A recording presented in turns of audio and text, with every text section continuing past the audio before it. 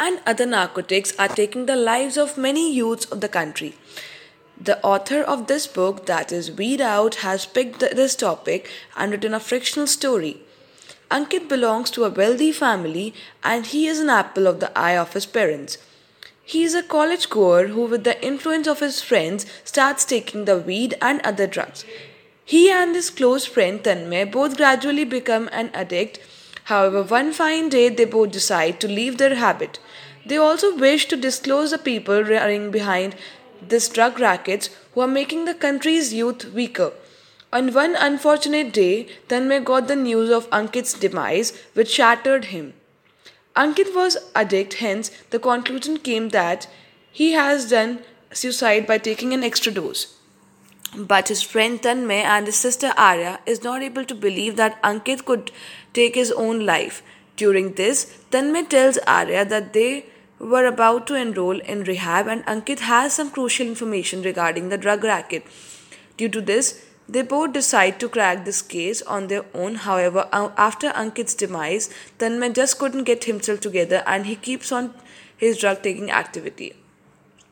Ankit's sister Arya takes the matter in her hand and enrolls Tanmay to her rehab center.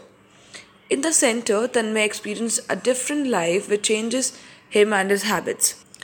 The protagonist, Arya, undertakes an investigation to uncover the killer of her brother and saves the nation's youth from falling prey to vicious circle which is secretly planned and organized by anti-national elements. We also observe Tanmay's struggle to overcome his drug addiction. The lives of both characters reveal deep lessons which will help everyone. There are many points in the book which even an ordinary person will feel helpful for personal application. The book talks how to handle the emotions, how to overcome negative habits, the wonders works of Indian Swami. The novel depicts two parallel battles, one within and another without. This is representative case for all of us. The battle within, as illustrated by the unwanted qualities like lust, greed, anger, etc., are as deadly as drug abuse. The battle without is just an overcome of the dirt within, being exploited by the selfish agents who are themselves suffering from the disease.